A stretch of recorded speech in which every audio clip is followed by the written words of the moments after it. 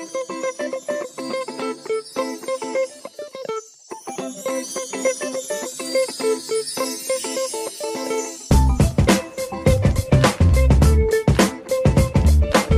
Venters, how are you all doing? Welcome back to another episode of the Just Checking In podcast. This podcast is brought to you by Vent, a place where everyone, but especially men and boys, can open up about their mental health issues, break down stigmas, and start conversations. I am your host, Freddie Cocker, and I'm the founder of Vent.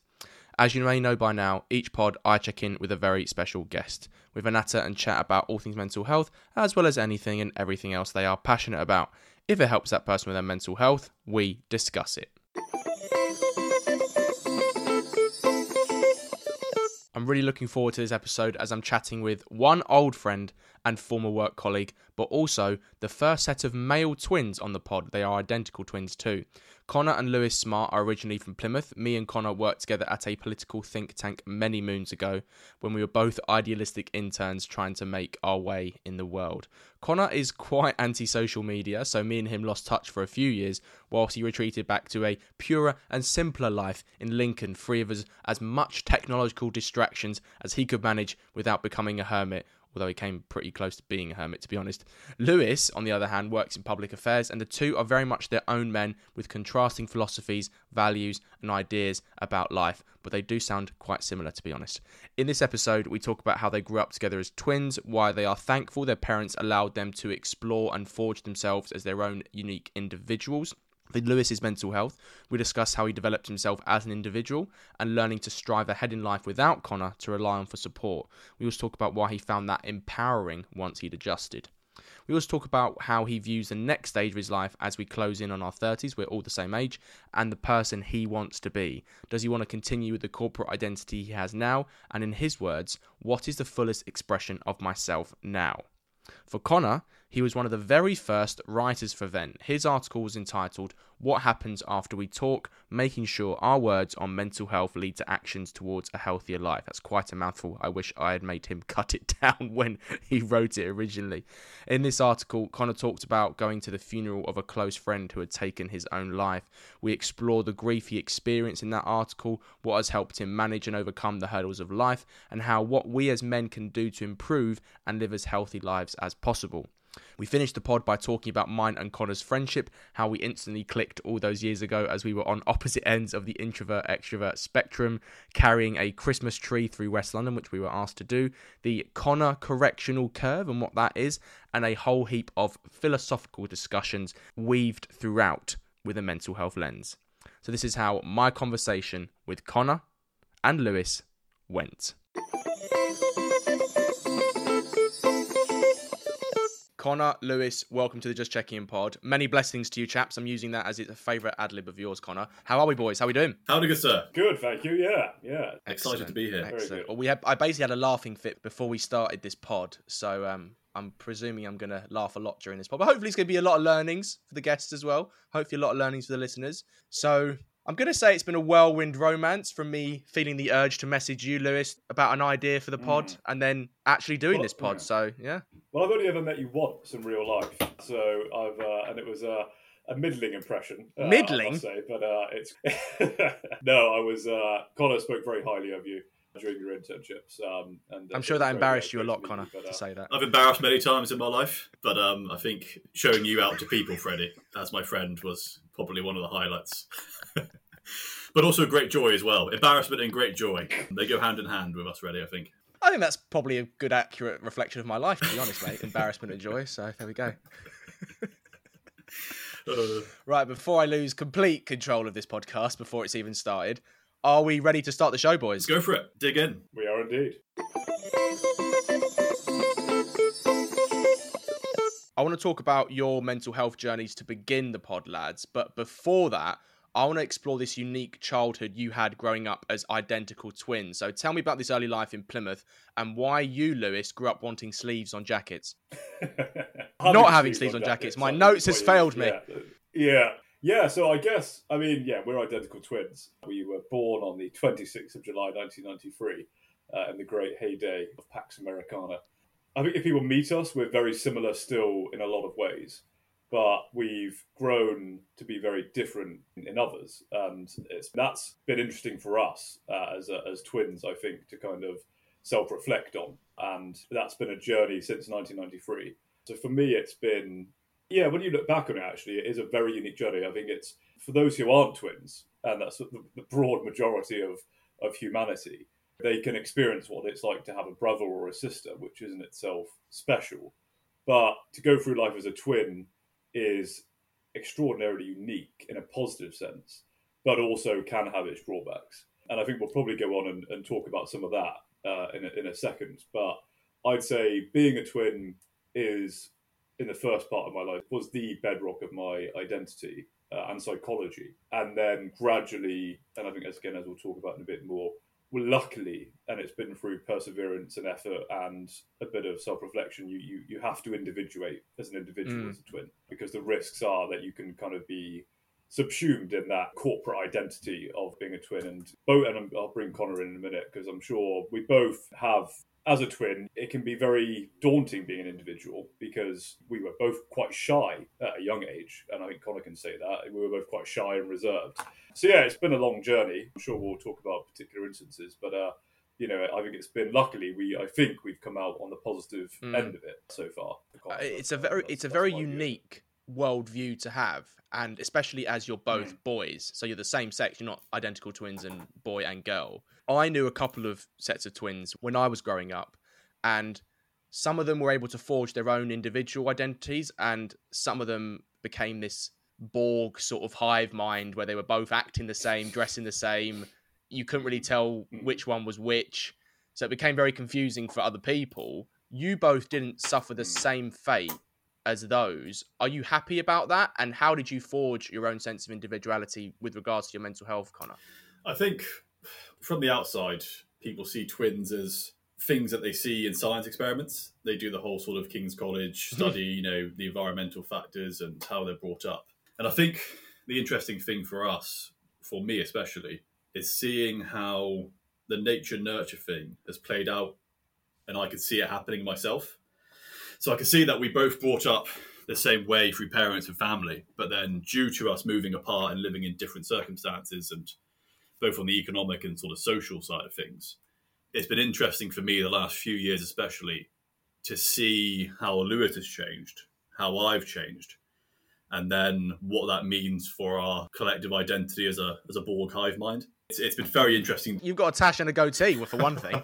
Well, again, it's these little differences. Like Lewis is clean shaven. I've opted for a bit of facial hair. And for me, seeing that play out in life has been quite meaningful on an emotional level, I guess, as well, and also on a spiritual level, and also for our sort of identities. And there's almost, as I sort of raised before, there's almost been a sort of role reversal in many ways, in that I started off as a younger person being quite confident and extroverted. And as the years have gone on, that sort of role reversal has occurred, where Lewis is now more extroverted and I'm slightly more introverted.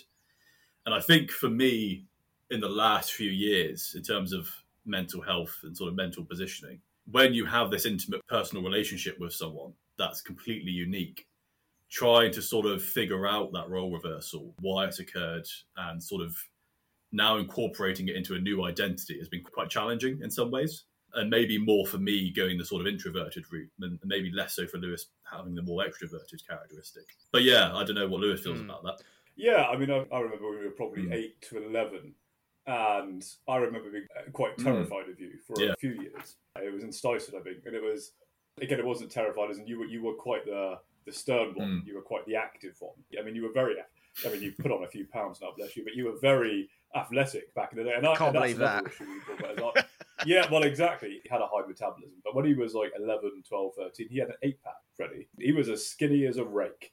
And I used to be the puppy fat. I had a little bit of puppy fat and used to have a little bit of fat on me. And I struggled with that. I was going down the cold garage where we used to live in Plymouth every day when I was probably 14, 15, 16 to try and lose that fat because I just couldn't get it. And now I've lost a lot of weight. I'm doing a lot of sport, cycling, running, all that stuff. Connor's right. There has been a role reversal, but it's not necessarily negative.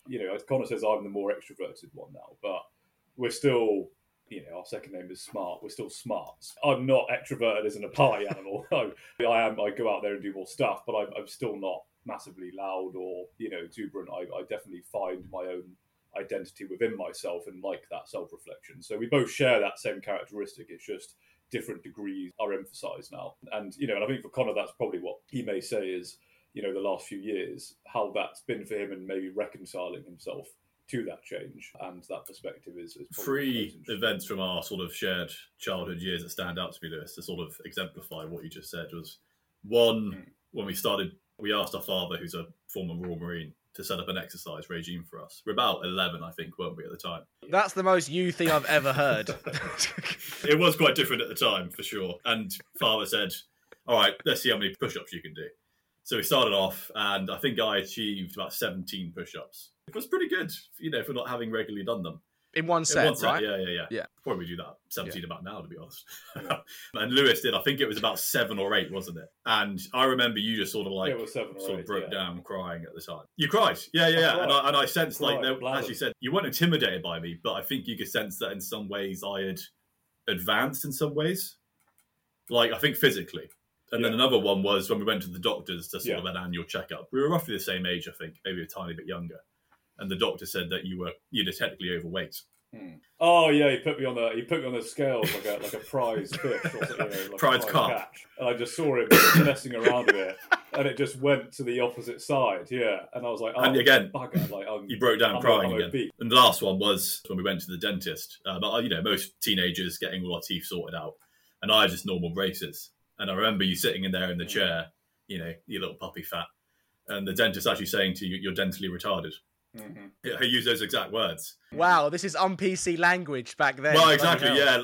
Well, it's a medical term. Oh, yeah, It was a medical term in terms of... No, but your teeth were pretty funky, weren't they, at the time?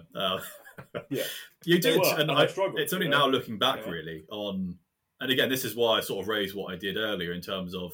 From, I think, about the age of, 15, 16 maybe, you overcame all those things. And you caught up to some degree with myself. And I think then, from that point onwards, I did struggle a bit to sort of deal with that equality of character and capability. And I think then I saw Lewis sort of using that as a springboard in his development to become a very sort of capable, articulate, confident, and in more ways extroverted person than I was at the time. And I think when you have these two poles, there's always a balancing act. So I think when Lewis became that sort of more active personality, I counterbalanced a little bit and became a bit more passive. And in some ways, I became a bit more emotional as well, on a sort of introverted level. I guess when you're a single child, though, you always have that. You're always doing that balancing act with society because you've got no one else to rely upon. Whereas I think when me and Lewis had each other to rely upon, we had this own internal balancing act going on. Balance of power, if you will, international relations graduates. And that's quite a unique thing for us to deal with, I think. Lewis, you described being a twin as a cosmic experience off air. Can you unpack that for me? Yeah, I can. It makes me sound like a right bugger, doesn't it? And just a massive, bloviating bugger. But it's an orientation in life. And that's what I mean by it's cosmic. It's like, and I think that's what Connor was just ending on there. It's like, for us, we only ever know what it's like as being a twin. So as Connor said, like, we have our own internal dynamic going on, as we're growing up, when we're in our formative Peugeotian stages as small children, and then it goes into early teens and then middle teens and late teens. Like, so for us, that's our cosmic thing going on. It's like, it's our own internal dynamic that no one really, you perceive us on the outside externally as weird science experiment twins, as society does. And people just called us the twins at school. It was a corporate identity we were given, but within that, we're orientated, and there's benefits to it. Survival is one, I imagine. Well, yeah, we didn't have the pressure. Like, again, we were quite popular at school, but we weren't popular because we were, the cool kids. It's just because I think we were just quite authentic. But our authenticity was allowed because we were twins, because we had strength in numbers. We had 4 fists, whereas anyone else just had 2. We could immediately bring 4 fists to any conflict. So that helped us, I think, in terms of that. But as Connor said and alluded to, like, for us, it's interesting to look at, you, Freddie, just because you're an interesting chap. But you have your own cosmic thing going on as well. You're an individual. As Connor said, you have to go into a school by yourself. You have to go into a society by yourself. And I had 3 siblings as well. None of them went to my school, so there's another thing. Yeah, and so how you, and I think you may have talked about this previously on your podcast, but your own individual relationship to like that self-reflection. So I see Connor being really sporty and physical, and I balance off that. But for you as an individual, you look at, I guess, maybe a school field of footballers at school, and that is a larger position. Like, and you also have to recalibrate it. So I think what twins go through is not totally dissimilar. It's just a much more incubated form of social relation and the way it reacts mentally. Yeah, and I think playing on what Lewis just said there about the whole sort of twin identity within school, and I sort of was consciously aware of it at the time. As twins, we were a sort of an identity, a group corporate identity, and we almost, in a sense, belonged to our year group because we were the only twins within our year group. And as we were sort of talking before, Frederick, twins can be quite territorial with that identity because we had other twins in our school in different years. And even sort of walking past them, like it wouldn't be territorial in a sense. It's like, well, we're the twins of this school. There's a pecking order amongst twins in school. So that was a very strange thing, and we never really did anything active with it. It was never like we confronted these other twins. It was always like I would see them walking as a pair. You wanted to be unique. You want to be seen as unique. Well, I guess it's that striving to be unique. It's we wanted to have that own individual twin identity. We didn't want any other sort of conflicting other twin identities to sort of impose themselves on us. And it's very interesting. Yeah, because we risked, if we weren't twins, then we risked having to do what single children like yourself, Freddie, would have to do. You'd have to develop it within the combat of great social identity in school, which is, trauma. Which for a lot of people is hard. Well, yeah. So, what would we have been? So, yeah, Connor's right. It was imposed on us a little bit, but we certainly probably took it up for ease, ideationally, I think, in that sense. And it was, again, then I think probably, Connor might be able to picture, but probably 13 to 15, I'd say we started then trying to develop individuality. Maybe 16 latest, like that's where it really took off. I remember watching, it was around that time I watched a TV program, it was on twins, and it absolutely terrified me. It really terrified me. It was following these twins who were like 45, I remember watching that. That was weird. It was weird. There was two female twins, and there was other ones, and like they were sleeping in the same bed together. It was like they would share the same food and meal. I remember that consciously terrified me, and I think that's kind of where, luckily, we started then, and circumstances helped. I think getting girlfriends and pursuing our own intellectual pursuits in certain different ways kind of helped, and that started to, I think, push us into our own individuality. So yeah, it's been quite a journey. I wouldn't say it's over. I think we're in a new phase. I think once a twin, always a twin, and you will be until, sadly, one of us passes this earth.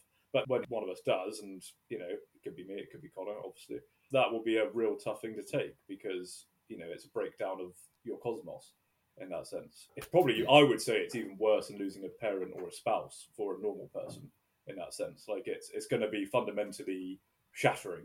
But may you rest in peace. He's not dead yet. No. But I'm sure Connor's thought about it. Like I've been with him since 9 months before I came out of the womb.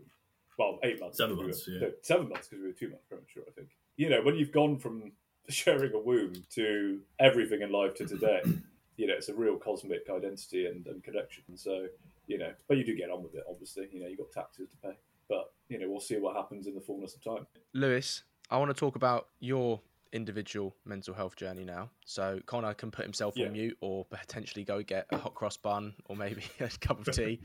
Tell me about the Lewis we meet in your teenage years, and whether, looking back, you had any early mental health experiences. That's the question I always ask to every guest.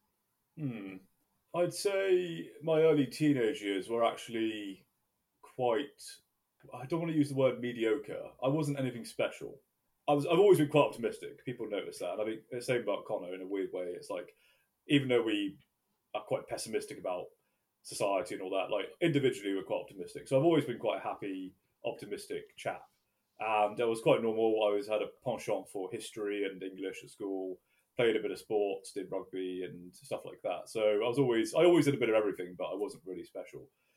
In terms of my mental health, I think, again, as we alluded to earlier, I did struggle probably with my bits of my body, essentially. That kind of like puffy fat, residual puffy fat on my teeth and stuff like that. So it was never, I think I struggled with that a bit, but I was never overwhelmed by it in that sense. And I think as I alluded to with the going down to the garage every day. And, I remember like going down and the iron bars being freezing on my hands. It was in winter and just trying to lift these weights and stuff. And I think that's where my mental health, I've always, luckily for some reason, I'm quite self-reflective. And I think we'll talk about that with the group of friends I have. I call it my church in that sense. But I've always seen if there's a mental health issue, I've always seen it as a kind of a happiness issue. And I'm not talking about happiness as in just momentary dopamine kind of experience. I put happiness, I think, in the broader term of a more philosophical happiness, kind of fulfillment, and it's like, well, if I'm not fulfilled in terms of how I look, and this is where I think it gets a little bit bogged down, it's like, I think we now criticize sometimes the fact that, oh, you shouldn't feel bad about the way you look. And it's like, well, that's not necessarily helpful in some ways. It's like, there are some things that may be the problem of yourself. The fact that if you are, for me, I believe in a healthy body. I believe in physical regime and physical fitness. I was just bloody lazy. I reflected that that wasn't making me happy. So I reflect on it and use my willpower. I think that's probably where I came throughout 15, 16, 17 to reform myself, to reshape myself in that sense. And that's how I approached the kind of issues I had. And if I was inarticulate, I'd read speeches from the great people of history and I'd practice reading out loud. I think Connor could probably come back on this. He had a terrible experience in philosophy and ethics where we were reading in class. Connor, it's only fair, so I'm going to point this out. Yeah, he was reading out loud from a book and he lost his breath and he kept on going even though he couldn't breathe. And it turned into some sort of like, and it sounded just ridiculous. But again, Connor and like myself, he took it to like, right, I need to practice reading speeches and practice reading aloud because like that made me unhappy feeling that way, and it is, there is, or not shame, no one, I think everyone else forgot about it after that, the class ended. But for Connor, that was a moment where he had to reflect and go, look, I don't like the way that turned out. I'm going to reorientate and reshape and move forward. And I think that's a good way to sum up my kind of mental health journey. It's been about, throughout my teen years, it was about development, identifying an issue, and then reshaping and reorientating myself, and then to build on it. And again, I know there's a difference between that and people who suffer serious mental health issues and mental illness, whether it's body dysmorphia or depression or stuff like that. I think there's a difference. I'm lucky that I've never gone towards or had that deep ingrained issue, but I've always had that normal issue, I think, of like, here's my mental health, but I've always tried to take a positive, willful approach to it. And maybe it's worked, maybe it hasn't, but that's, I think, kind of sums up my mental health journey. You said after this point you became the modern incantation of Lewis. So was that self-actualization or a step into a career as a magician? Yeah, no, that's a good point. No, it's definitely the modern Lewis. I tried learning some card tricks and my hands are just too clumsy to do anything. The career of magic was not ordained for me. Yeah, I'd say the modern incantation. And, and it sounds very... there's a risk of solipsism here and subjectivism and kind of ideational whimsy. It's not that. I'm quite traditional. I'm not going to change and suddenly become, a Woodstock attendee and attend concerts and take light drugs. I'd see it very much actually more of there's a block of marble and I've been chipping away at it, and trying to form that person. My modern incantation, I'd say, is very stable. There's always little bits to chip away and improve on to refine me as a character. You got involved in politics and political campaigns in your early 20s. Now, we're not going to bore the listeners with those campaigns, but what happened was you found yourself without Connor for one of the first main times in your life, and you didn't have that support pillar. So how did that initially feel, and what changed in you during this time? Well, do you know what? It actually felt good, because I realised, again, it's like by putting myself out there, I chipped off another bit of the marble, and it was like, I think it uncovered much more of myself for me. So it did feel good. It was like, well, this isn't because of a result of being a twin. You're not just maybe a little bit popular at school because you're a twin. It was actually, well, you're doing well, or you're doing this well because you're Lewis. So I think that's what the campaign, it was knocking on hundreds of doors, and Connor did this as well with me, but it was more me, I'd say. you would knock on the door and talk to people for sometimes 20, 25 minutes. And some people said they really liked talking to you. Yeah, some, to be fair, shut the door in your face and one told me that he thought I was excrement. But the positive always outweighed the negative. So yeah, I really had to put myself out there. It was post-university, so finding work was tough, as we've all gone through. And it was a great thing to really push myself out there as an individual. So I found a large part of now myself in that campaign in terms of like beliefs, the ability to communicate with people, and the confidence to actually be myself rather than having Connor with me there like he was at a school party or school lesson or school rugby. I was on my own, and that's where the individual aspect came through, I'd say. The final part of your journey is where we arrive at now in modern life, Lewis. So you're doing well in your career, you've got a dog, a partner, you're the definition of settled, I would say, or close to it. So who's the Lewis we meet now? Yeah. I'd say he's much more of an individual than a twin now. I don't say that in the sense of mine and Connor's connection is any less potent. We talk and text nearly every day still. It's just that I'm far more of an individual, I'd say, and I've maybe tipped the scales that way. And I still want to do stuff with my twin, and it depends on Connor's in Lincoln, and we're separated by hundreds of miles and tracks of well done, Connor. Well done. So it's hard to see each other. Yeah, he got away. But yes, I want to do stuff with Connor. At the same time, if my twin isn't there and that our interests don't align, then I am happy to go and pursue and be myself now, and to get what I desire and to achieve what I want to achieve. And I'm quite firm in that. At the moment, I kind of know what I want, and I know that will change. Like, I think I'm going into my 30s in a year or so. Like, I think my 30s will be different from my 20s. I want it to be. But I think I'm confident if I need to be alone to achieve that, I'll go and achieve that. The final question I want to ask is that you've often asked yourself in the last year or so, what's the fullest expression of me in a room now? So do you have an answer for that yet? Fullest expression of me in a room. I'd say I'm quite chatty in a certain sense, though. I do struggle with small talk. I struggle with I like yeah, I like banter and I like conversation. In fact, I had my work party the other day, and I had to go alone. Like previously, in my teenagers, going to a party by myself with 100 people would have been unthinkable. But I went. I don't care anymore. But I still the music was so loud. But I still had a good time. But it wasn't my sort of. It wasn't Rachmaninoff, no. Because, so no, yeah, well, yeah. But I couldn't have the banterish conversation with people because we couldn't, quite frankly, hear each other, Freddie. And we couldn't have any decent conversations because I had Dizzy Rascal playing in my head at 100 volume.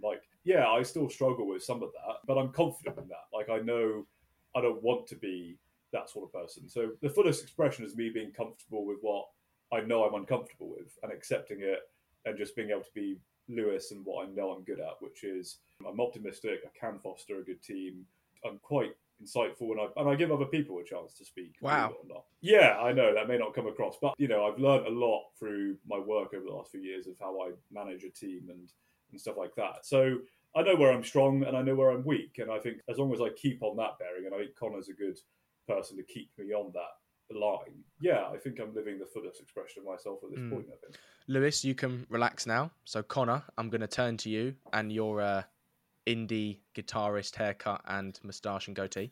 So same question as I asked Lewis. Tell me about early life, teenage years, and if you had any early mental health experiences, and who's the Connor we meet here? Well, I wasn't aiming for the indie guitarist look, but if that's what it's turned out, Freddie, then it's not too bad, shall we say. Could have been worse. To be honest, I don't want to sort of retread the ground I did earlier, but I think probably one of the biggest things for me was, as we sort of say, I was very physical at a young age. For me, it was about following in my father's footsteps of joining the Royal Marines. And I was pretty much totally dedicated to that path from the age of about, 13 till about 18 years old. And everything from my existence, let's say my cosmic experience, as Lewis has put it, was being around joining Royal Marines and fulfilling that archetype of the warrior. So everything was directed towards that. I was giving literally no thought to anything else. So I applied for a Royal Marines officer scholarship at the age of 17.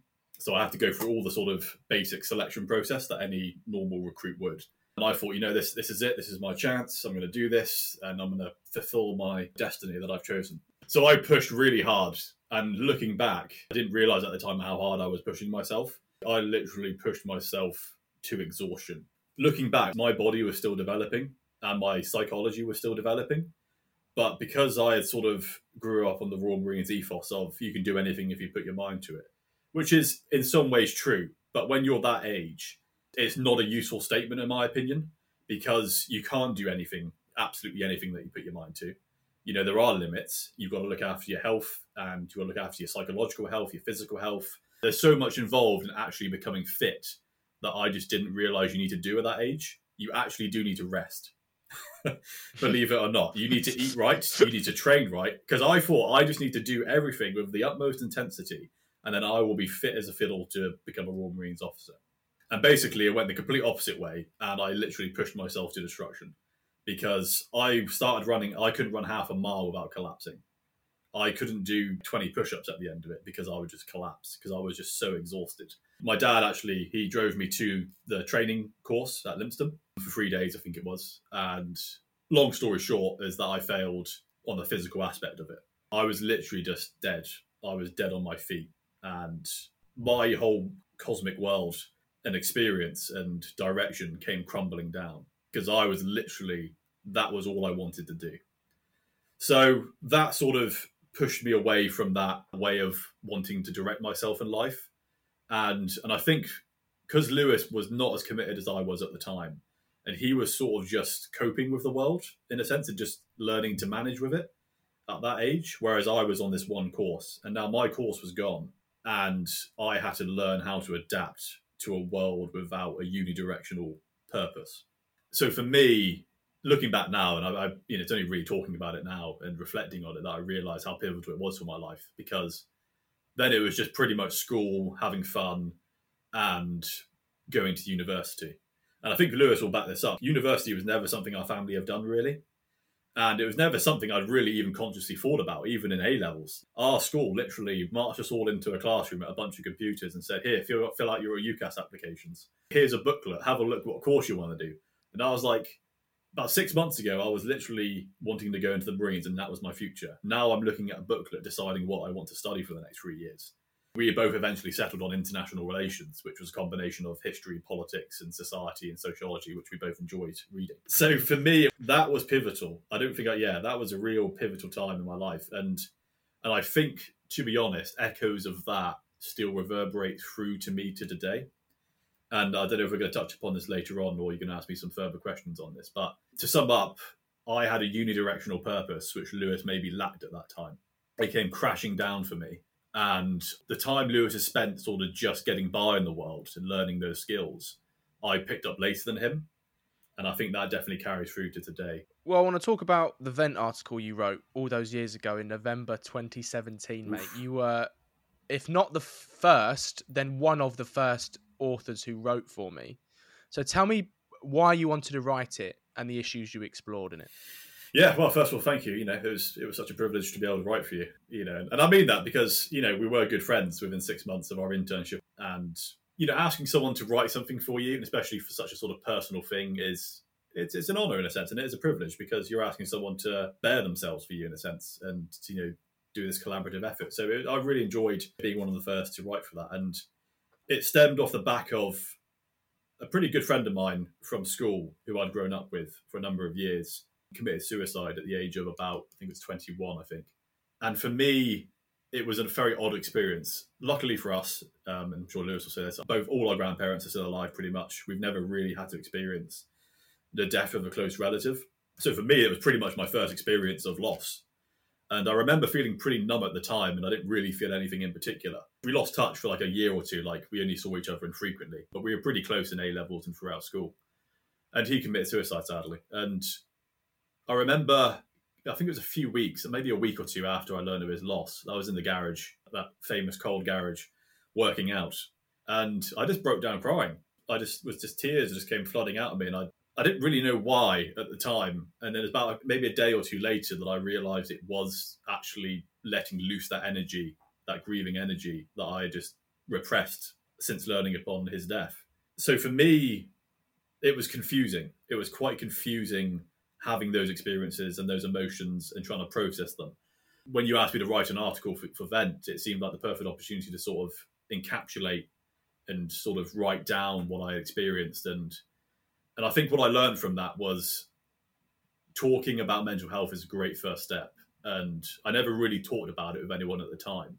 And then taking action upon that is really important. You know, you've got to sort of take action upon what you've spoken about. You've got to move forward. You've got to set up steps in order to sort of deal with things. You can't just talk. Talking is great, and it's a great first step. But if it's not acted upon, it won't actually manifest itself, and you will not see any results from that or any growth. So that's sort of what I wrote about in that article, and it's something that I try to live in my daily experience now: is talk, reflect, and then act.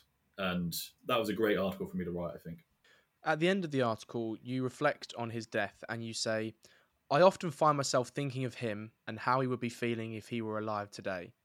I also have a strange sense of a debt to him, as his decision often reminds me not to take life for granted and to think that at any time, my time could be up.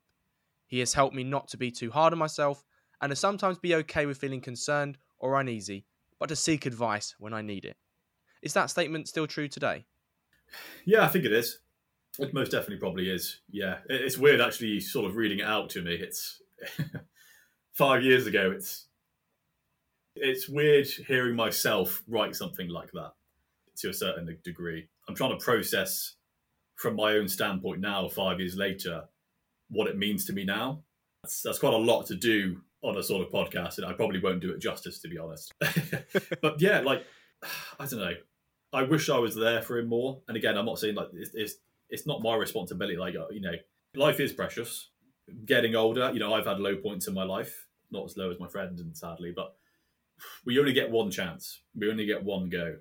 And this is the problem of good and evil, and the God debate is without great sadness and great evil, we can't know what great good and great happiness is. And that's what I've taken away from this lesson and from that experience of grief, that life just can't be bubbles and rainbows and ice creams. You've got to have the rough with the smooth, and you experience both, you'll get the best of both and the worst of both. That sort of motivates me to keep going, the pendulum swings and you will have the low. I have hope now that through perseverance, there will be highs and there will be good times to come. When I went back and read that article, you were so much further ahead of me in our mental health development or mental health journey at that time, almost to the point when I published it, I maybe didn't even understand some of the points you were making because I wasn't in that mind space of talking is good, now needs to be followed up by action, which is what I've done in the last 6 years. And something that Lewis said off air was this idea of the Connor correctional curve, where basically, well, why don't you explain what that means? It's hard to explain it, Freddie, without coming off as a complete pompous git. And I don't want to. I think growing up, and again, this is the balancing act. Lewis is a bit more of an optimist, I think. He finds a way to deal with things and he cracks on. Whereas I'm more of a cynic or a pessimist. And it's not so debilitating. I always have been, probably to some extent, yeah. And I think that might stem from my failure at the Royal Marines thing all those years ago. I invested so much in something and it came crashing down. I have a certain pessimism about things. Or maybe it's realism, I don't know. Realism makes me sound more worldly and wiser, but it's probably just pessimism. Technology, society, economics. I've taken off my rose-tinted glasses and I really sort of evaluate stuff on a very granular level. And I think I was very much into the Stoics growing up. One of their psychological tricks to dispel fear and anxiety about things is analyze them, bring them apart. Marcus Aurelius has a good stuff about this. And I guess I've done that subconsciously. So for me, when social media came along and was at its height, I was like, nah, it's not good. It's not as great as everyone thinks it is. The pathologies and the weaknesses within it are going to come out soon and everyone's going to see. And I deleted social media at quite a young age and I've never been on it since. And Lewis has recently followed me in doing that. And there's other things as well. There's other things about society and economics. I think crypto is one of them as well recently, isn't it, Lewis? The Connor correctional curve, crypto. Lewis got very into crypto. And I was like, this is a complete waste of time and effort. This is gambling. This is basically online gambling, and so I never got into it. I think I invested £20 in like Adder or something, whatever it was. And Lewis had like 7 financial apps on his phone at the time. But Lewis now sees crypto for what it is. Like, I think he's still got money in it, bless him. He's still hoping for that elusive pot of gold. But the Connor correctional curve, to sum up, is basically my realism and pessimism about things bears out eventually about the reality of it all. I don't like the gloss and shine of things, and I try to see things for what they are. And Lewis, not to sound derogatory, catches up with that view eventually. I've caught up with it eventually as well. Well, yeah, and it's not from a position of look how great I am or look how wise I am. It's just a case of we're all manipulated in society today by advertising and capitalism to think a certain way, to buy crap we don't need, basically. So for me, I just think I try to look past that gloss and shine as much as I can. And that shines through with my sort of anti-capitalist inclinations these days, which we'll get onto later, but I think Lewis has something to say here. I'd say that's, and I've just made a green tea so I could wet the whistle. Sorry, my absence. The tea bag actually just disaster. in the kettle, so there's a bit of a mess. And I've come back and Connor's talking about the Connor correctional curve theory, which is why no one invites him to the dinner parties, quite frankly.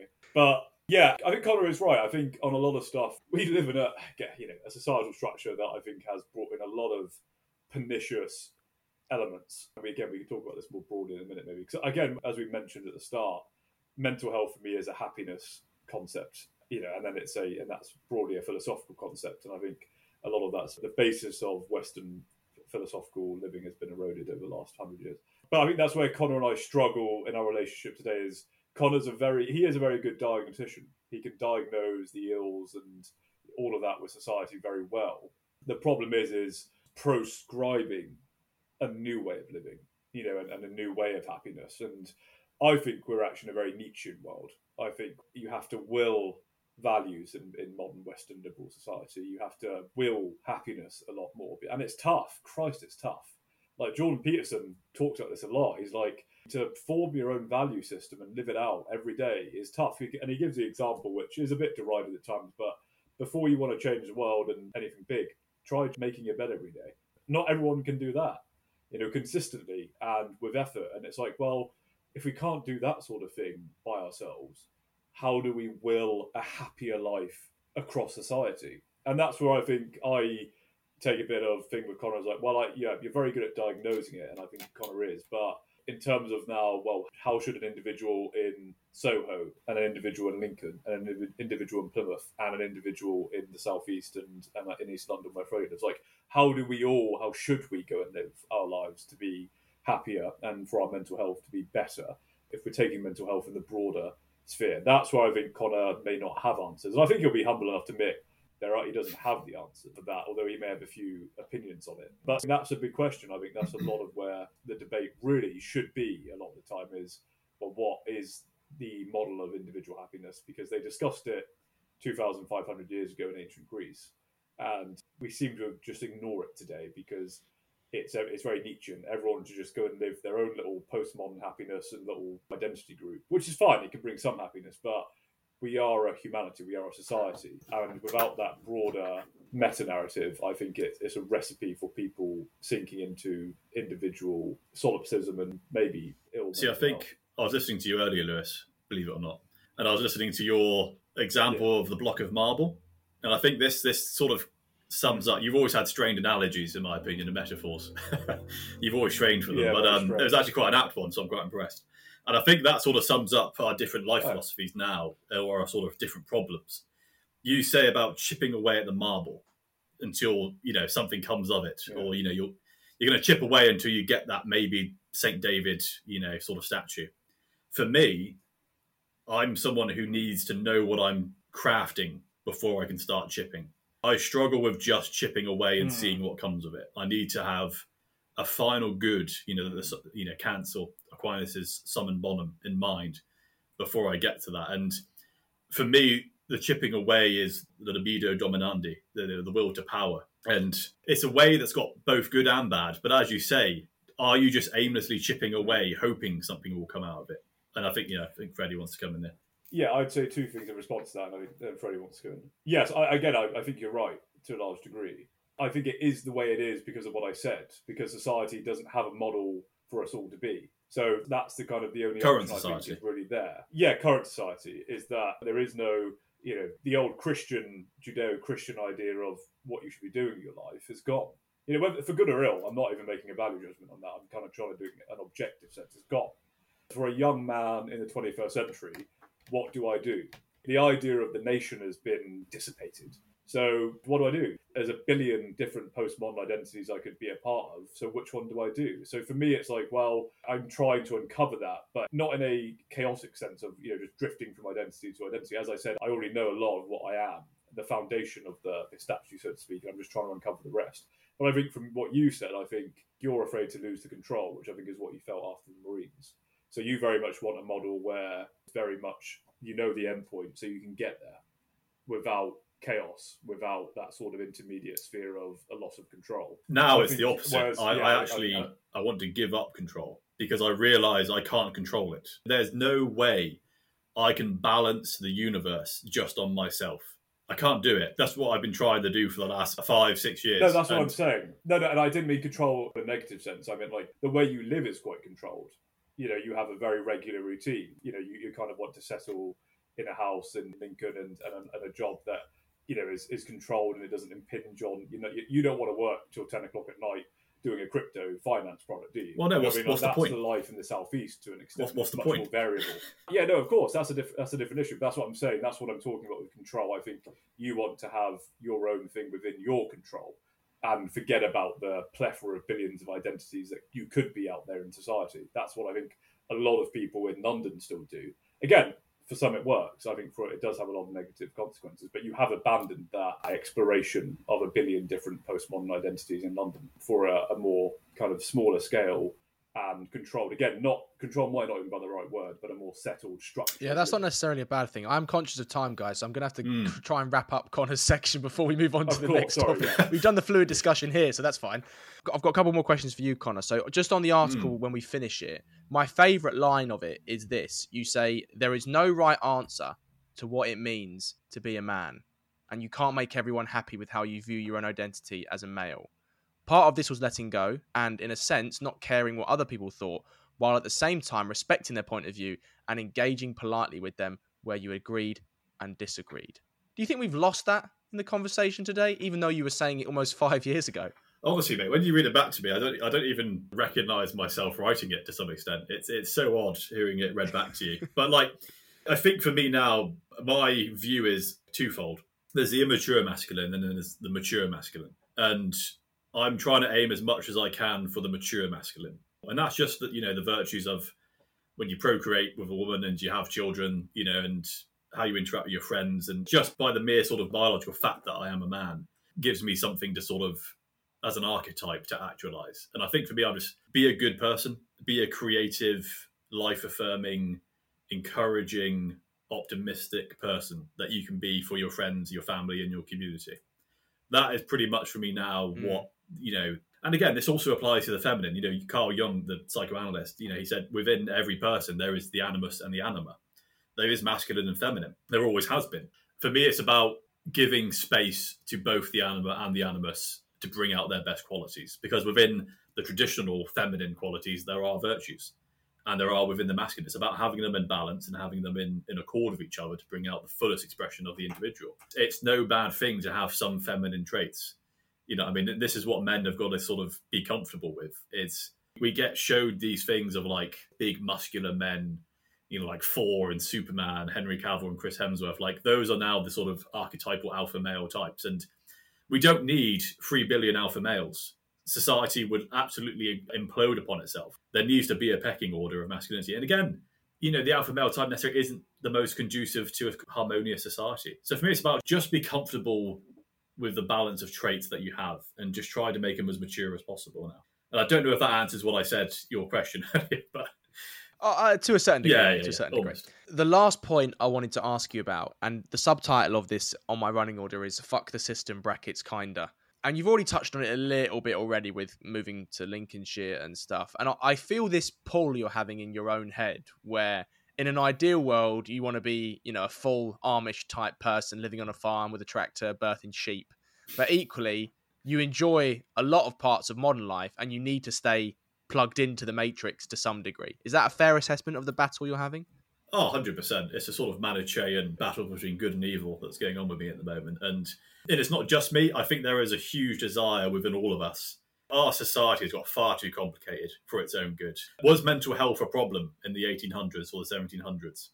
Like, in the sense that we know it today? I don't know. I'm not smart enough to answer that question. A lot of the issues now weren't, but there was obviously some issues that we've tackled now that were existing back then. I think that's probably fair. I mean, to be honest, you were struggling just to feed yourself by the end of the day, weren't you? So you had bigger problems to fry. You know, you got like bow legs and rickets. So for me, it's about, and as I say, be discerning. Get rid of the gloss. Lift the veil of what it is you're actually interacting with on a daily basis and decide what's healthy for you. And for me, that's a combination of going back to simpler times, but also I need a computer to work. I need a phone to call people. You know, we've got this podcast system here where we're having a great chat, and I've got to learn to integrate those two things and be happy with them. But society today, and this is why I take issue with Lewis's comfort or getting on with the will to power, chipping away at the marble thing, is that eventually you're going to keep chipping away at the marble until there's no marble left. It will all just be chippings. Do you know what I mean? And unless you've actually got something that you're aiming for at the end of it, you're not going to know how to chip, you know, to extend the metaphor even further. That's the tension that I have right now.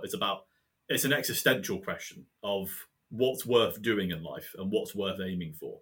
Because I don't want to be an Instagram famous person. I don't want to be a celebrity. I don't want to be a movie star. You know, I don't want to be any of those things. I just want to be a good husband, a good father, a good person, a good citizen. And for me, that's drawing upon 2,500, 2,000 years of the good book, the accumulated wisdom of 2,000 years of, for me, the Christian religion at the moment. I haven't fully got in, like, converted or anything yet, but reading it, I see the wisdom that we're lacking in today's society. And that's, for me, that's what I'm going to use to craft my marble block. Lewis, I know you're going to come in, but I want to reflect on both your journeys now because we need to crack on. So first of all, for you, Connor, if you could go back and talk to the Connor who was striding out on his own introverted way, the Connor who was just about to fail his examination into the Marines, or the Connor who was processing the death of his friend, or maybe the Connor even contemplating moving out of London to Lincoln, what would you say to him, knowing what you do now? Give up the dream of status striving in Western society today. It's not going to make you happy. Don't try to fill that hole with job titles and status. Go back to basics. Enjoy your family. Enjoy your friends. Live simply and honestly. And at the end of that, maybe some happiness will come. And don't try to build the universe just upon your shoulders. You won't be able to do it. It's too much. You're not Atlas. No. You're a mere mortal. Yeah. That's the person I was thinking of, Atlas, when you're using those shoulders and holding the world on it analogy. Exactly. And to Lewis, if you could go back and talk to the 14-year-old Lewis who was forging his own individual identity, maybe the 18-year-old Lewis who was developing himself, or the Lewis who was perhaps not living in Connor's shadow, but maybe a bit jealous of him, what would you say to him, knowing what you do now? I'd probably say take some marble sculpting lessons, to be honest, because you've crafted a quixotic individual. It's a tough one because I need time to really. I mean, this is a question, and it's a great question, really. Everyone should ask themselves. And before I go on and answer this, just to quickly say, feed off what Connor said, and I think for the nature of this podcast, Connor and I have been very lucky that we have a very close collection of friends, which we kind of call our church, where we've been speaking about all of this until we were 17, 18. You know, we've had that church to go to. And my friends, if they listen to this, I'm sure I'll send to them, they'll know who they are. But it's been of an invaluable help in this whole process of forming oneself and dealing with mental health, you know, because they lost the same friend that Connor did. I lost the same friend. You know, we all knew him and we've all gone through that grief. You know, and I do feel like in a lot of, again, I don't want to sound judgmental, but I think there's an unwillingness to speak like this. I think this is why what you're doing, Freddie, is such a good thing, is that it opens up the space for, especially men to a large degree, to start, you know, saying to one of their lab friends or even a female friend, you know, about this sort of stuff, because we're all bloody here and we're all going, Christ, what is this all about? And who am I? And what is society about? And I'm struggling. And you can only not struggle and move on from the struggle by acknowledging it, as Connor said. Talk, reflect, and act. And I mean, that's a great thing on that. But to go back to it and answer your question directly and not to be a politician about it, I think what I've done, and because I've had that church and I've self-reflected, I'm happy with the decisions I've made. I would say maybe not to worry as much, because I think stress and worry are actually the biggest mental health problems. I think they underlie a lot of the other stuff. So I would say, just apart from the marble sculpting lesson, just be a bit calmer and enjoy this journey that you're on. And again, I'm aware that this is very individual and there's a wider, I think Connor talks about the scaling effect of that. But for Lewis, that's probably what I'd say. This is my favourite section of the podcast, Con, which is a little chat about our friendship. So Lewis has put himself on mute for most of this.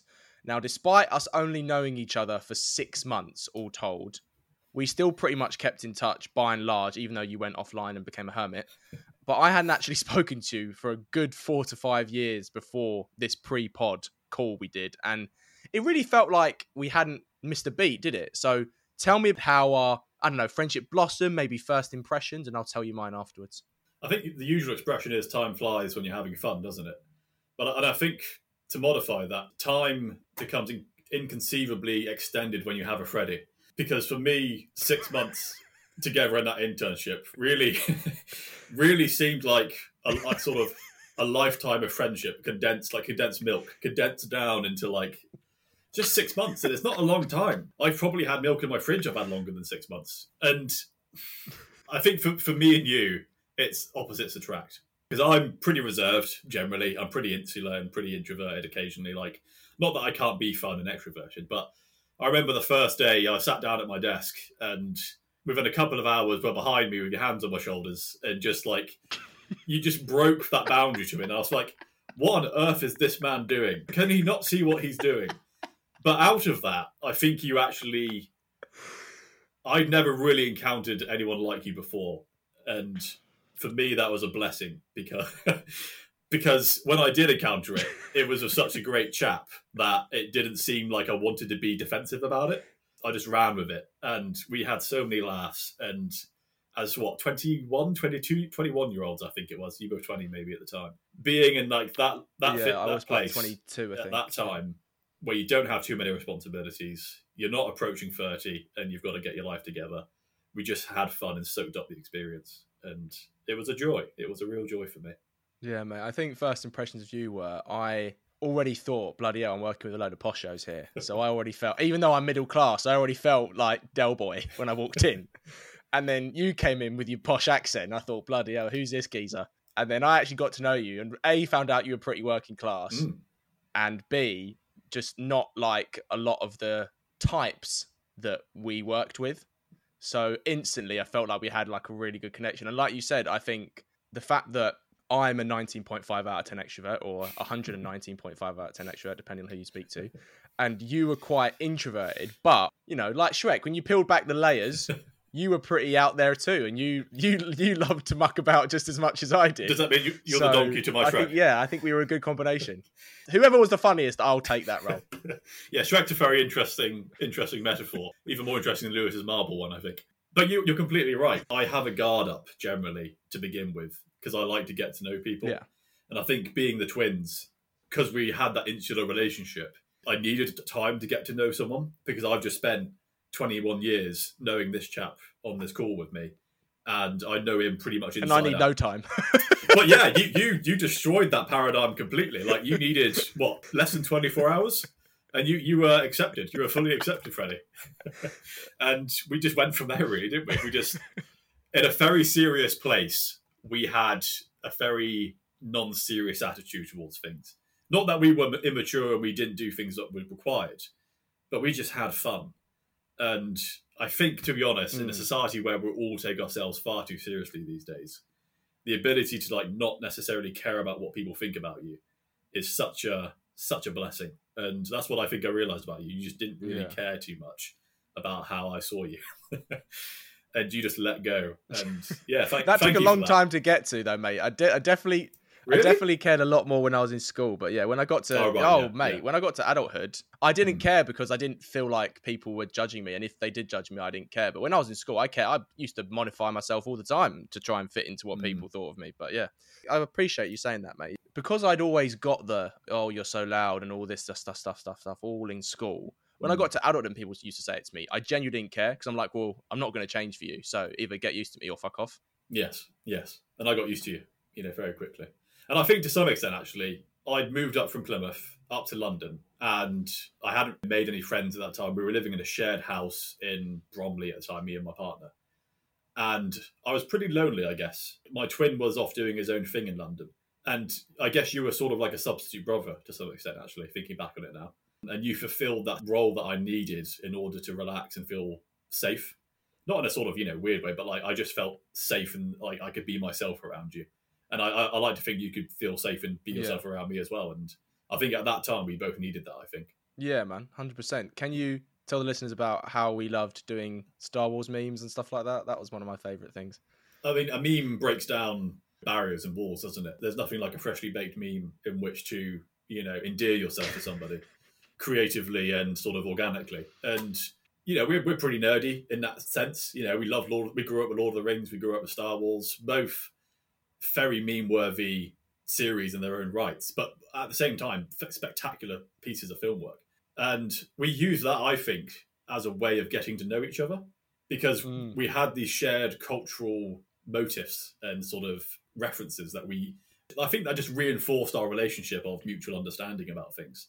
If you can laugh at and enjoy a Palpatine quote, I'm probably going to enjoy your company yourself. And the fact that I'm pretty reserved. I would never really do these quotes in person. They would be saved just for the meme. But to see you sort of unleash yourself with thespian curiosity and engagement into these memes in actual reenactment was lovely. It was lovely. And that, again, you chipped away at my guard and you broke through, and at the end was a soft, buttery core of Connor. And we had a wonderful time. It was a wonderful experience. I hate London now. I've had some pretty experiences there, but I look back on those 6 months with unbridled joy. So thank you, Freddie. There's a story that I always tell, mate, to people outside of our circle where we had a big work event on and we had to get in at like 7 a.m. in the morning, didn't we? To get all of this work done, to be able to go to that event in the evening. And I was basically falling asleep at my desk. I was so tired. And you made the request to our boss for me to try coffee for the first time. And it was received with such trepidation that it actually needed a sign-off process. So can you tell the listeners about that story and how I reacted to that espresso which I was given, which was such a dangerous call? I'm going to be honest, it's a bit foggy in my brain. I think in some ways I've tried to repress it. Because for me, I've been drinking tea and coffee since I was, probably 2 years old, probably. And to meet someone as energetic as you, who had never really drunk coffee, one, baffled the sort of logical part of my brain. But two, it was really interesting to see what would happen. And it's a little bit foggy, but I can remember you taking those first sips. And it was like putting, water on Gremlins or something, isn't it? Is it the Gremlins in the films? Yeah. If they get water on them? Not that you turn into this big hairy monster, but I think a new Freddy was born. like ultra temporarily, power level 7,000 from Dragon Ball Z. It's an aura lit up around you, and I struggle with energy levels sometimes. I can get a bit lethargic and all this sort of things, but the amount that you have in reserve is just incredible, and the caffeine heightened that experience, I think. Yeah, I remember sitting at my desk and my hands started to shake. And I was so wired, and I was thinking, how the hell do people drink this on a regular basis? And my brain was going at 1,000 miles a minute. It's a very surreal experience. I want to also talk about this Christmas tree that we were asked to carry through West London. Yes. Do you want to tell listeners about that? Basically, we were there at this think tank from July to December, and near the end of it, obviously, something like Christmas was coming along, and being the sort of lowly interns, we were asked to do the sort of the rough and tumble job of getting a Christmas tree. I think it was from Camden, wasn't it? We had to go to Camden. So we rocked up. I've never bought a Christmas tree in my whole existence. And to rock up at this place with like 1,200 Christmas trees and a little cafe, I think, if you recall as well. There's a little cafe there, wasn't there? I think we actually had a coffee or something, did a little bit of cake or something, like an old married couple. We did. Yeah, we did. Yeah. Before we... So we had a coffee, we had our cake, and then we lugged home, we got this Christmas tree. And it was only then, I think, when we picked up the Christmas tree, we realised, how the hell are we going to get this back to the think tank, the building? I thought, yeah, we're going to have to take the underground, aren't we? We're too poor to afford a taxi. So we basically lugged this Christmas tree down the escalators to the deepest, darkest recesses of the London Underground. Had to like manoeuvre it onto the train, got a few quirky looks from people. And again, it was just one of those experiences that if you weren't there, I'd probably feel a bit weird and self-conscious doing it. But because you were there, you just made it fun. And I just enjoyed the experience. And, you know, you were the real Christmas tree for me, Freddie. And yeah. That's the best line of this podcast, mate. I could probably write that on a card somewhere, couldn't we? You're my Christmas tree. So yeah, and it was just, again, we just had fun. And yeah. And it was slightly immature fun, which I'm usually quite reserved about.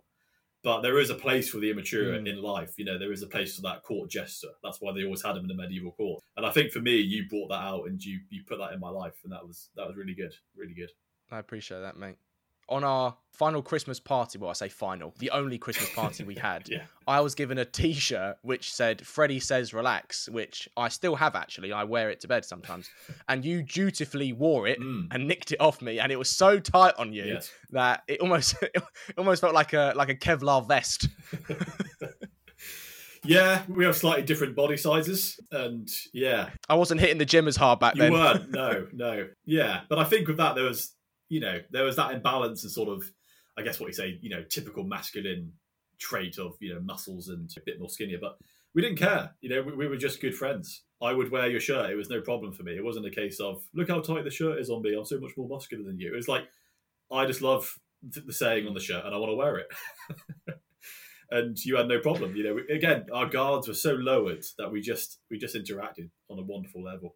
I hope I didn't stretch the shirt too much for you, though. No, mate, not at all. Before we talk about that final day that we had together, there was a lot of really fun memories that we had having to do the AV for a lot of public events that we had there, didn't we? I mean, God knows what people have thought, knowing what we were getting up to in that AV room. Nothing obviously untoward, just mucking about, really. Yeah. But yeah, that was some of my favourite times when we had to stay after work. Oh, 100%. Yeah, you know, I'm pretty much a technological hermit and I'm pretty crap with technology. But I've never had so much fun with tech I didn't understand as I did with you in that room.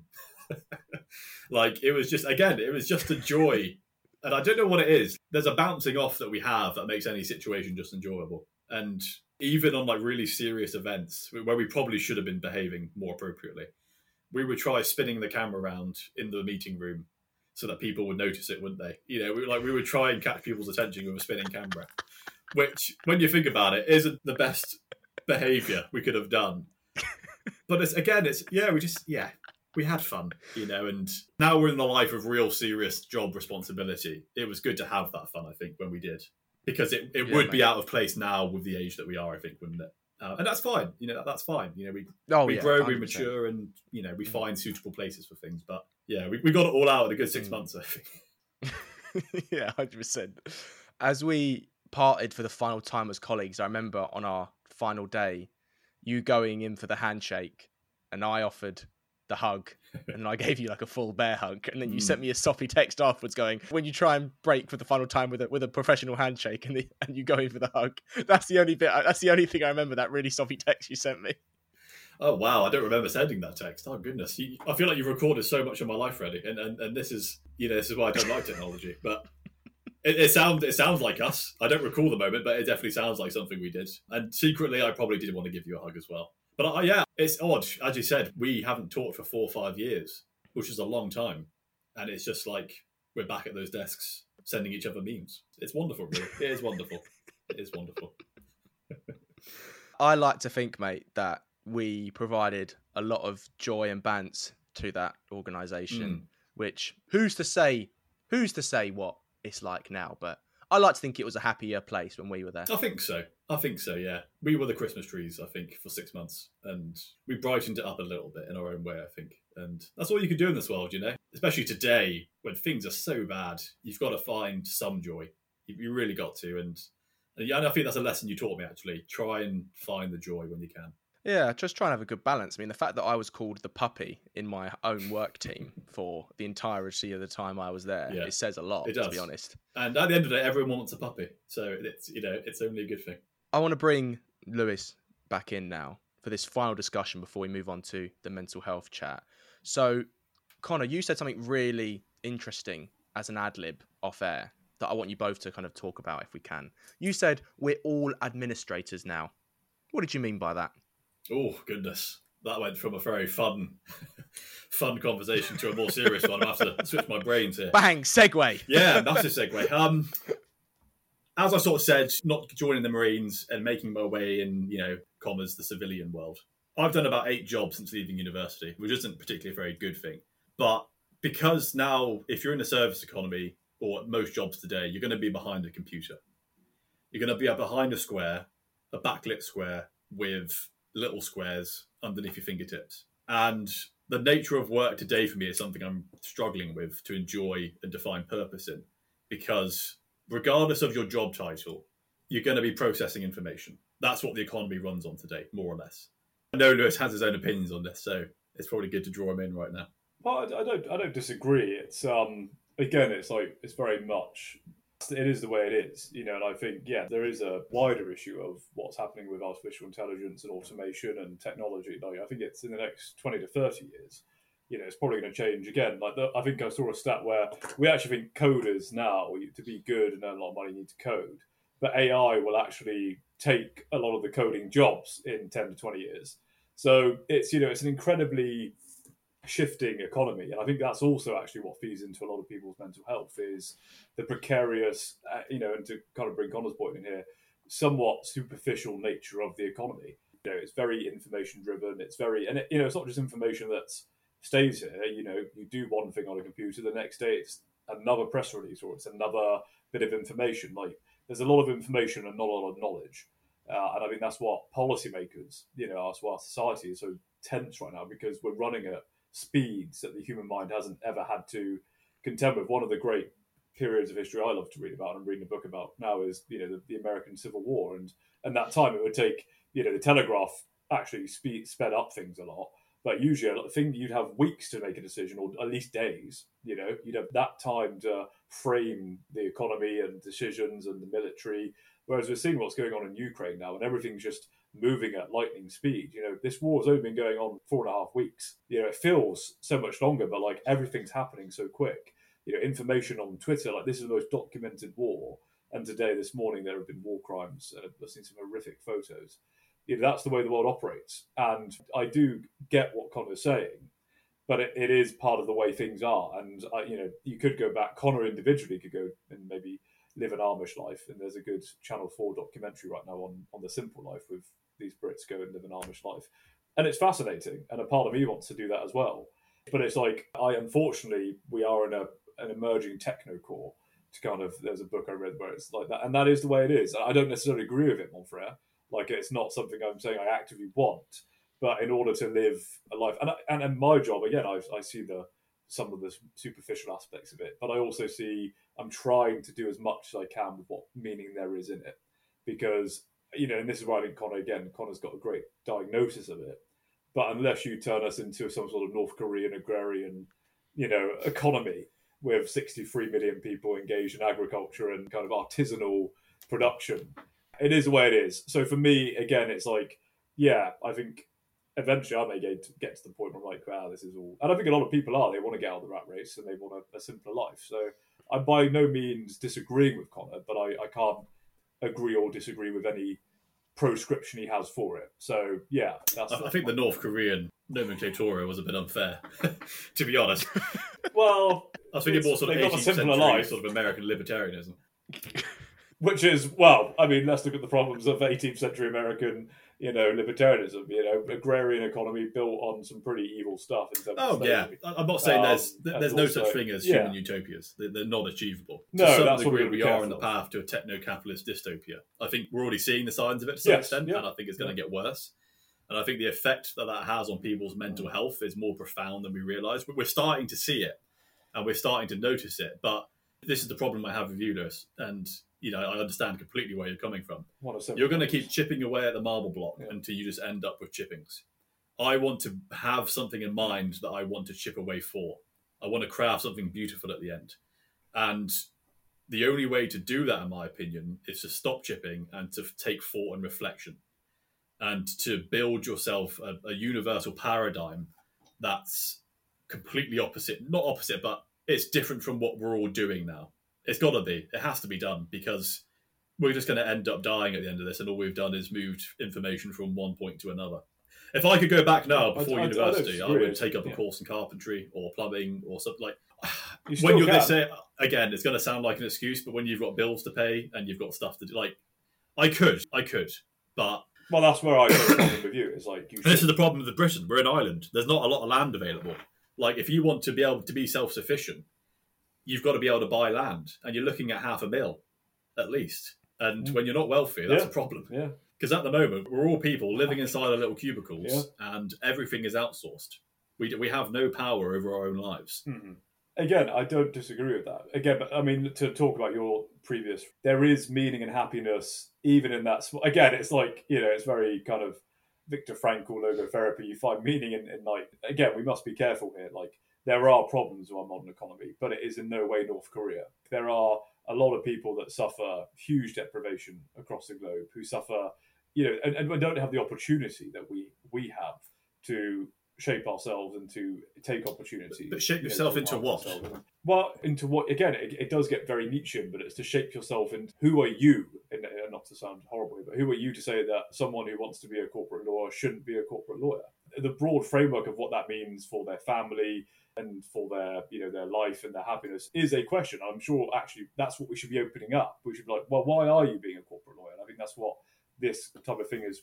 What we've been talking about is actually we should, as a society, be more authentic. And also, like, if you're in a corporate lawyer position or if you're in a meaningless or, somewhat superficial profession, accept it, and be honest about it. And I think that honesty helps us to enjoy the other accept parts you're doing of it, something like superficial. The camaraderie, like accept the you're doing something superficial. Is that your recommendation? Well, but again, it's like, no, there's been superficiality since ancient Greek times. And superficiality had its place. It had its place. Even after, like, thespians back in ancient Grecian and medieval times were looked down upon. They were a lower class of people. Now, actors are the highest echelons of power in our society. Or cultural power, anyway. I would also say that my authenticity didn't always get me in the best places. It wasn't always well received. No, but that's exactly what I'm saying. I'm saying it's always a balancing act. Whereas I think Connor, our granddad, who is very authentic, but he lives in a cottage in the middle of nowhere where he can kind of act out his authenticity to his full degree because he doesn't interact with society.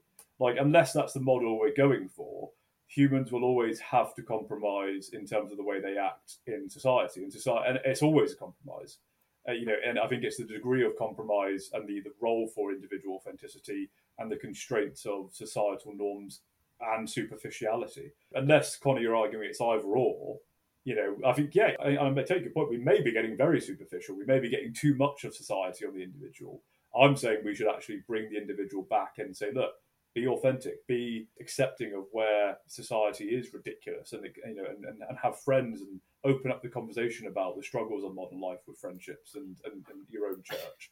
So I just don't think you can say it's either, our granddad in the case of a cottage in the middle of nowhere and he's not connected. I just don't think you can apply. Well, usually, people, well, I say our granddad, he would ideally have us living down the road or his family and friends. Like, we're all geographically uprooted from our home locations. I know, Freddie, you still live where you sort of grew up, which is fantastic. But me and Lewis grew up in Plymouth. He lives in Surrey and I live in Lincolnshire.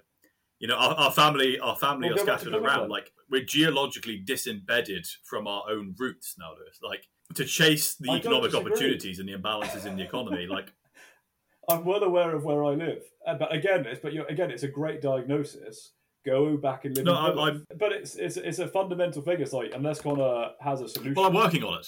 As I said, the sad thing is, there you go. The sad thing is, to simplify your life now, it's weird, but you need a lot of money for some reason. To be simpler, you need more money. It's really sad, and it's something I'm trying to square my head around at the moment. But at least, Lewis, I know that I have the intention of trying to achieve it. Whereas as like I'm trying to shape that end marble block into something that's beautiful, and I see you chipping away really successfully. You're a great chipper. I've always admired your ability to get your head down and crack on with things, but I worry that at the end you're not going to leave much. Right, I'm going to give last word to you, Lewis. Otherwise, we're not going to be able to No, finish the pod before 5 o'clock. No, this is a perennial debate at the moment with no particular answer, and I think the ability to be humble and modest about the fact that we don't have answers is key here. But again, it's like in each regard, it's about opening up the space. And I think, to be honest, and as I said, like I think the most important thing for a lot of males and females today is a lot of them don't even have this. They don't even have the discussion, or the disagreement, or the passion and the forum to be able to do that. And I think even if it's just that itself, that would be a big help for the modern UK. We could say the modern West, but I think for the modern UK more generally. We've come to our final topic of conversation, boys, and it's one I try and have with all of my special guests. It is a general natter and quick-fire chat about our mental health. So firstly, Connor, how would you say your mental health is at the moment, mate? Wow, quick fire. Great start. Bloody hell. I'm maturer in it, and I can bring myself out of the issues that I have than I did at a younger age.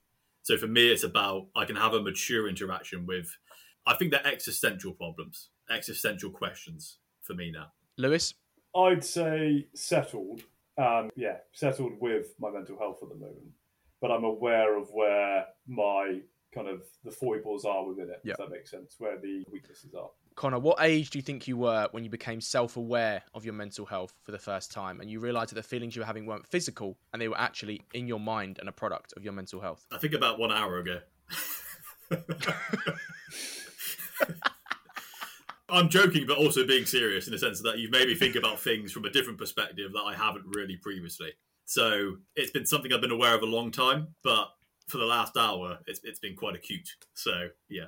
All right, that's good, mate. There's never a wrong age or a right age. Yeah. Lewis, same question to you. Probably, in fact, it'd be the similar vein of Connor, but I would say 8 or 9 in terms of now that I really feed back on it and what I experience in terms of like being aware of my own image or my own fatness or something. That's when it probably, that's probably when it started, but it's been a continual process. And... Connor, what age were you when you had the first conversation about your mental health with someone? So who was it with? How did it go? And did it feel like, on the one hand, a part of you had changed or a big burden or weight had been lifted off your shoulders? Or on the other, did it feel like something quite easy, insignificant and normal to do? I think probably the age of 18 or 19. As Lewis says, we got a very small group of friends, which is our own little church.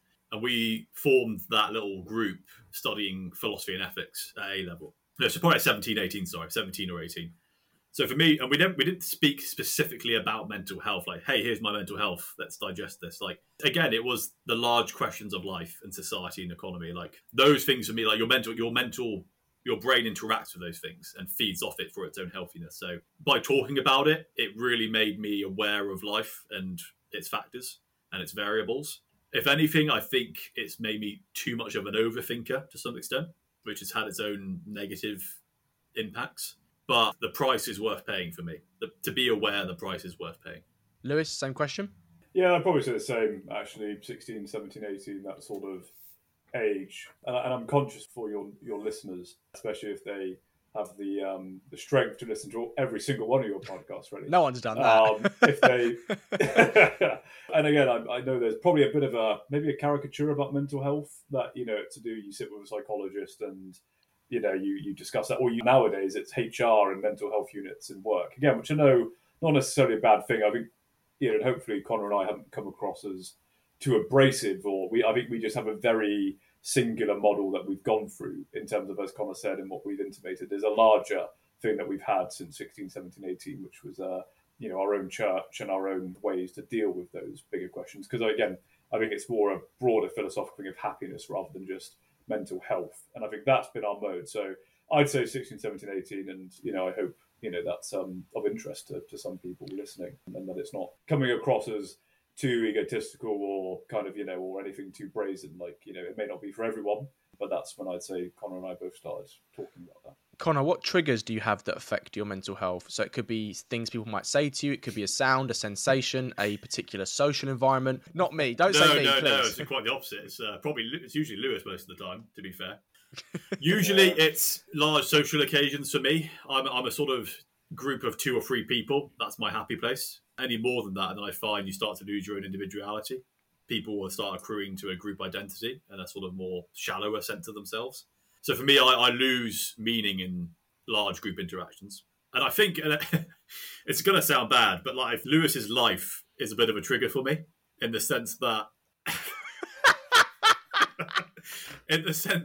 he is becoming the epitome of middle class corporate successful man, which is absolutely fine. Like again, like I'm not disparaging him. I can see you going more red on as you speak, mate. I'm trying to contain my fury. But it's weird because being twins as well, as we elaborated earlier, we've got that connection. And to see those differences in our lives playing out now and our different conceptions of how to approach these issues, it does trigger me. Not in a sort of bacchanalian frenzy, but like on a sort of personal and emotional level, it is a trigger. It is a trigger, and it's something we're sorting out as we speak. It's something I take great pleasure in. I know you do. Lewis, same question to you about triggers. I've been thinking about this as Connor was speaking. I mean, probably a one-legged pigeon. It really just gets to me for some reason, like seeing a one-legged pigeon. Just so sad. No, but I'm more serious. I'd say it's time to myself. If and my missus, my poor missus, she can attest that I am more extroverted than Connor. I am more social, and I'm, work's quite intense at the moment, and I like to stay in shape. If I don't, I need 45 minutes where. And I've got a new dog, so I love him to bits, but Christ, he's a dachshund, so he's just a little shit sometimes. But, like, I need some time. If I don't get around about 45 minutes to an hour to myself a day, I start getting a little bit funny. I struggle. That's when my introverted nature comes out. So as long as I get a bit of time to, like, read my book with a cup of tea, that's great. Otherwise, I will start with I describe it to my missus. She's very practical. She's great, and she's pushed me out of my comfort zone a lot. But I would say that she's trying to keep the forces of entropy at bay. But like, it's an impossible task, as I've told her. But if I start getting into just that real practical life where I'm just doing the dishes, cleaning, doing work, I start to get triggered that I haven't got space for myself. Connor, what tools and methods, on the other hand, then, do you use in your own life to improve your mental health or help you feel better? Which ones have worked, and maybe which ones that you've tried but haven't? I think on the opposite spectrum to Lewis, I have a friend called Ethan who's more closely aligned to my outlook on life. So after I've got off having a talk with Lewis for an hour, I'll usually talk to Ethan at some point. And sharing similar outlooks and having someone there who shares your concerns on stuff is comforting, and it makes me feel like I'm not going crazy. That like these are concerns that other people and friends of mine are having. So yeah, I talk. Me and Lewis, I'm sure as you know, are pretty good talkers, and we've always enjoyed talking, and that both brings problems. It's my greatest obstacle, Freddie, but it's also my greatest solution. So yeah, I talk. The talking brings problems, but it also helps me solve my problems. Lewis, what tools do you use? Tools do I use? I would say, I'm lucky I have my friends. I would say they're the external tools, and not in just a end thing. They're deep friends, and I love them to bits. But they're the external tools I use to actually my internal tool of self-reflection. That voice in your head where you think about stuff and ruminate, and sometimes you worry. I think sometimes you can over-conceptualize, and I think for a lot of listeners to this, they may, if they've got problems with mental health, it may be a whole range. I'm starting to see that a lot of it comes from because I'm involved more in the London life now, it comes from the creating a structure in your mind of what you should be, or what you should be doing, or how you should look, or how you should act to gain acceptance or whatever. And I think that internal, I've tried to squash that and just be, what do I authentically think myself? Because otherwise it induces anxiety, because that structure you create in your head is not a tool. It's actually the thing that causes, I think, mental health problems, because you're setting up a structure that you can't reach. And then again, the question is, you shouldn't be reaching it. You should be true to yourself. And then again, you talk to your friends, and externally I talk to Connor, as Ethan as well, and and other friends, and then you get to the place where you're happy with yourself and happy with who you truly are. I've got 2 questions left. So, Connor, what is the best book, or as I call it, mental health Bible you've read for your mental health? Now, it can be mental health related, but it doesn't exclusively have to be. Oh, goodness. If we had another hour, Freddie. For me, I'm reading a book currently called The Political... We've been going for 2 hours already, so... Yeah, I appreciate that. I'm reading a book at the moment called The Political Theology of Augustine Aquinas and Reinhold Niebuhr. And it's basically about Christian politics and Christian theology and how it relates to politics. And for me, It's answering a lot of questions about human society, the structures, how the individual interacts in those structures, the sort of sinfulness nature of man, and how there's no such thing as a perfect utopia on Earth. It's allowing me to think that it's okay for things not to be perfect and completely settled. It's giving me that space to sort of think human society has been going on for the last 5,000-10,000 years. It's in constant flux. It'll be okay. Everything changes. Everything passes. Let go a little bit. And that's almost like a soothing balm of all, like, aloe on my brain. So yeah, good book. Tough read, but good book. Lewis? Hunger Games.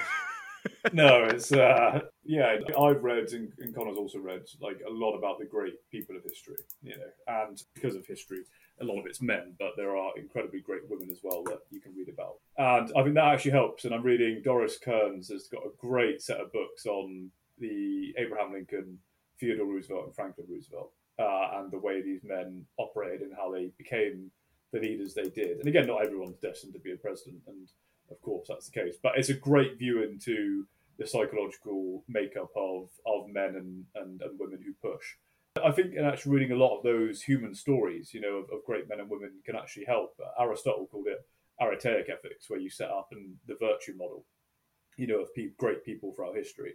And you've got to be careful that actually the warriors that you can actually slide into feeling like you're not worthy of these people or will never reach them. But especially Theodore, who I've just read about in Abe, like Abe Lincoln came from grinding poverty. Like, I read this morning in the book, he was left by his father, his mother had died. He left Abe and his sister in a wood cabin in the middle of Illinois with not even a door or a bed in the house, just a wooden shack for like 6 months. And how these people, and Doris Kearns is a great writer, she goes into great psychological depth for these people, and it's a real interesting kind of look at the way these guys and women perceive, a life worth living. And being happy with themselves in that sense. And as one more question, sorry, Connor, I know you've got your hand up, but we've got to wrap up. So, what more do you think we have to do to ensure men from all backgrounds, all walks of life, feel comfortable and safe in opening up about their mental health issues or just their general mental health, if they want to do it? I think perspective is key, as I sort of alluded to about this book I'm reading. There's nothing new under the sun. The experiences we have are universal human experiences. They've happened along tens and tens of generations of our forebears, and they will happen tens and tens of generations of those who follow us. It's okay not to be perfect. It's okay to have issues. It's okay to be wanting to strive for something more and not feel like you're fulfilled. You're always going to have it. It's always going to be there. You're a human being. Live to the fullest of the human being, which is having doubt. It is having questions, and enjoy it, and try to get some sort of satisfaction from being human in that regard. And Lewis? Yeah, I'd echo Connor there to a large extent. I said this to two of my other friends at work at one point. Like, we're all fallible. None of us are as good looking as we think. None of us are the perfect spouse. None of us are the best work person. I think society needs to be a lot more humble and to accept. Although, yeah, Connor says I come off as confident and extroverted and that. I'm well aware of where I fall short, and I'm well aware of where I need to improve. And I think when we start being, as a society, more humble with ourselves and kind of more modest, I think that will open up the space for people to accept that they're not going to reach utopia. They're not going to reach some sort of Chris Hemsworth-like figure and with a combination of Einstein intelligence, and the charm of, some, I don't know, smooth Italian. It's just the way it is, and I think we have to accept that. That will allow us to be at peace with ourselves, but also allow us to be kinder to each other. I hope that model, whether it comes from, Connor can say it can probably come from Christian charity and mercy, but I think there is a more humanistic way to approach this. So I hope once we open up that space of modesty and humbleness, we can start being nicer to one another and hopefully just be a bit happy with each other. Connor Smart, Lewis Smart. Cheers, lads. Thank you so much for coming on the Just Checking In podcast. It's been a barrel of laughs. There's been some ups, there's been some downs, but we've got through it. No, thoroughly enjoyable, good sir. Many blessings. Thank you for having us, Freddie. Well, I think that's all we've got time for on this episode of the Just Checking In podcast. I want to say a massive thanks to my old workmate Connor and his brother Lewis for coming on for this bumper edition. I'll start us off by saying thank you to all the venters who've tuned in. If you've liked what you've heard, give it a share on social media. please give us a 5-star rating on Apple Podcasts or write us a review. I'm dying to get a new one to help us out with the algorithms. If you like what we're doing at Vent and want to support us further, please consider supporting our Patreon at www.patreon.com/VentHelpUK. If you don't want to do that, you can make a one-off donation to our GoFundMe. That is in our link tree across all of our channels. We hope to check in with you again very soon. And remember, guys, it is always okay to vent.